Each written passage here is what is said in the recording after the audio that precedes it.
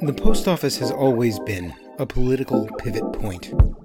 From its very inception, the U.S. Post Office and the service it provides, enshrined in the Constitution though it is, has been a source of controversy and a catalyst for change. Welcome to Exit 43, the podcast where we take a deep dive into things you probably didn't know about. And today, I'd like to share the story of Gideon Granger Jr. Connecticut gave the United States one of the most talented and in some ways one of the most problematic postmaster generals we've had in history, and that was Gideon Granger Jr. To tell the story of Gideon Granger, I turned to Walter Woodward. I am the state historian of Connecticut, and I'm an associate professor at the University of Connecticut. Now, before we get into the details of Granger's story, it's important to know that it's complicated. He was, for example, the longest-serving Postmaster General in history. His son also became Postmaster General, which was also the only time that's happened. And, as Woodward explained, Granger oversaw one of the largest expansions of the Postal Service ever undertaken. He was appointed by none other than President Thomas Jefferson in 1802 to be the nation's fourth Postmaster General. Unlike most Connecticutans in the early national period, he was not a Federalist. He was a Jeffersonian Republican. He was one of those Connecticutans who felt that there had been a group in power in Connecticut for way too long and they needed to transfer power and open up the vote and do a number of other things. So in the elections of 1796 and 1800, Granger wrote letters and published essays in support of Jefferson and Jeffersonian policies. A few years later, a little thing went down called the Louisiana Purchase, which just about doubled the size of U.S. territories. This is frankly where Granger shined. After the Louisiana Purchase, he was instrumental.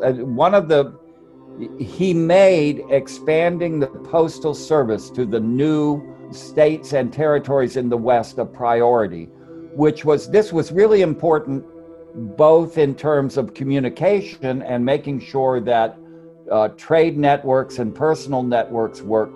But it was also important for the Jeffersonian Republicans because most of the new states in the West leaned toward the Republicans as opposed to the Federalist cause, and having good communications with those states was very helpful to the Jeffersonian Republican Party. So, on the one hand, Granger was maybe the first to set the precedent that the mail should go to the last mile, to all those hard-as-nails frontier families out in the hinterlands.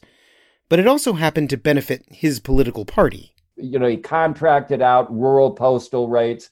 He reduced the price of mailing newspapers, which was, that's very important if you are advocating a political position to your base, making sure that people in distant places can get the latest news is quite important. So Granger did that, but it was very useful for the country. So again, this blending of political self-interest and national interest worked really well. All of that is well and good, and worth a discussion on its own.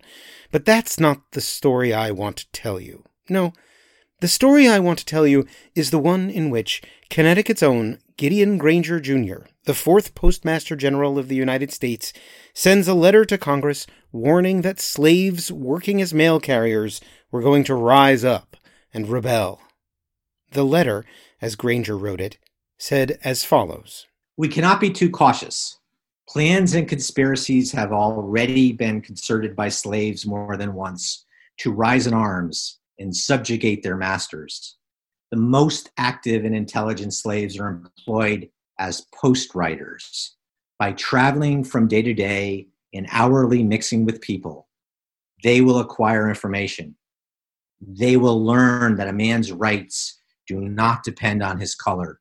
They will, in time, become teachers to their brethren. One able man among them, perceiving the value of this machine, may lay a plan which would be communicated by post riders from town to town and produce a general and united operation against you. And his logic was this, and he was pretty explicit about it. He said, yeah, I'm paraphrasing now, but he essentially said, only the smartest and the most talented of the blacks in society are employed as mail carriers.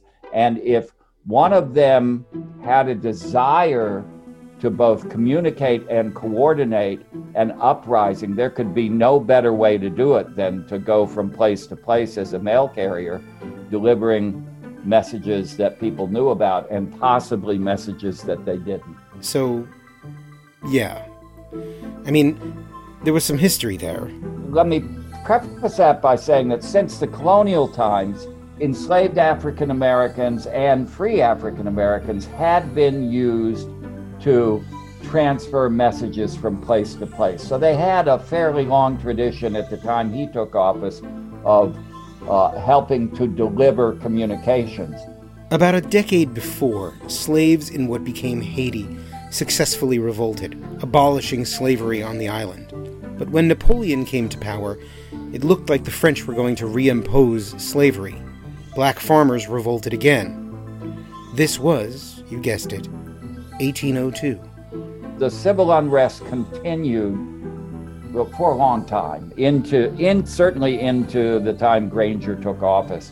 And many of the supporters of Jefferson were also Southern slaveholders, and they lived, based on the experience of Haiti, one of the things they lived in kind of constant anxiety over was the possibility of a coordinated uprising of enslaved people in America, which over the course of the years, people did, in fact, try to bring this off from time to time. More on this in just a minute. Exit 43 is a production of Hearst, Connecticut Media. If you like this podcast, please consider subscribing to our newspapers by visiting ctinsider.com. Find more episodes of Exit 43 on our website or wherever you go for podcasts, including Apple, Google, and Spotify. Okay, welcome back.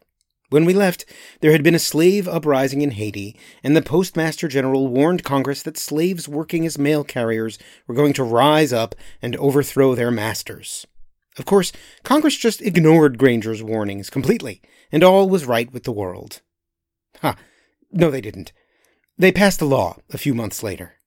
It said, "After the first day of November next, no other than a free white person shall be employed in carrying the mail of the United States on any of the post roads, either as a post rider or driver of a carriage carrying the mail."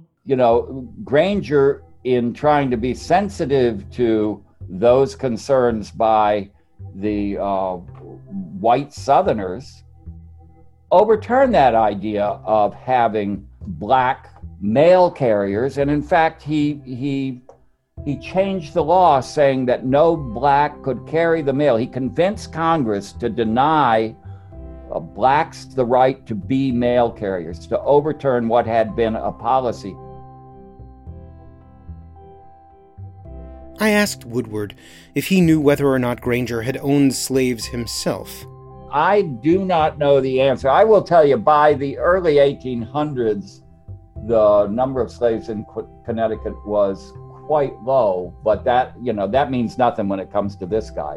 Whether he was a slave owner or not, one of the things that is true about Connecticut is that Connecticut had a kind of deeply embedded racism in this period. It was fairly widespread and common. Either way, it took a while for that action to be undone.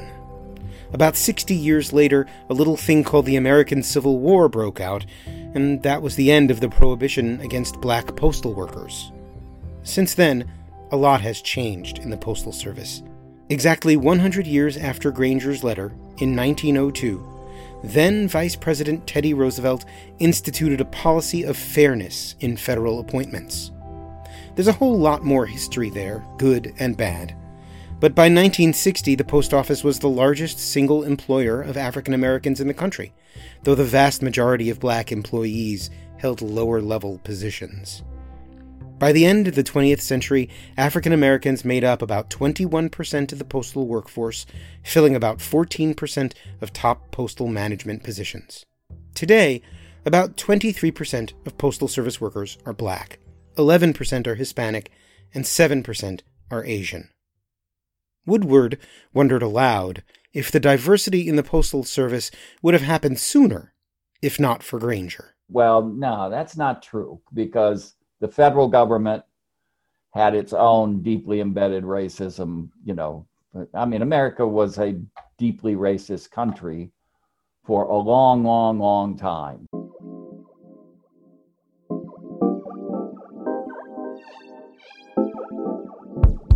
This is Exit 43. Thanks to John Ferraro for providing the voice of Gideon Granger, and to the artist Esther Bigfoot for being the august voice of Congress itself. My name is Jordan Fenster. If you have a story you'd like to tell, or just need to reach out, please send me an email. jordan.fenster@hearstmediact.com. And thanks for listening.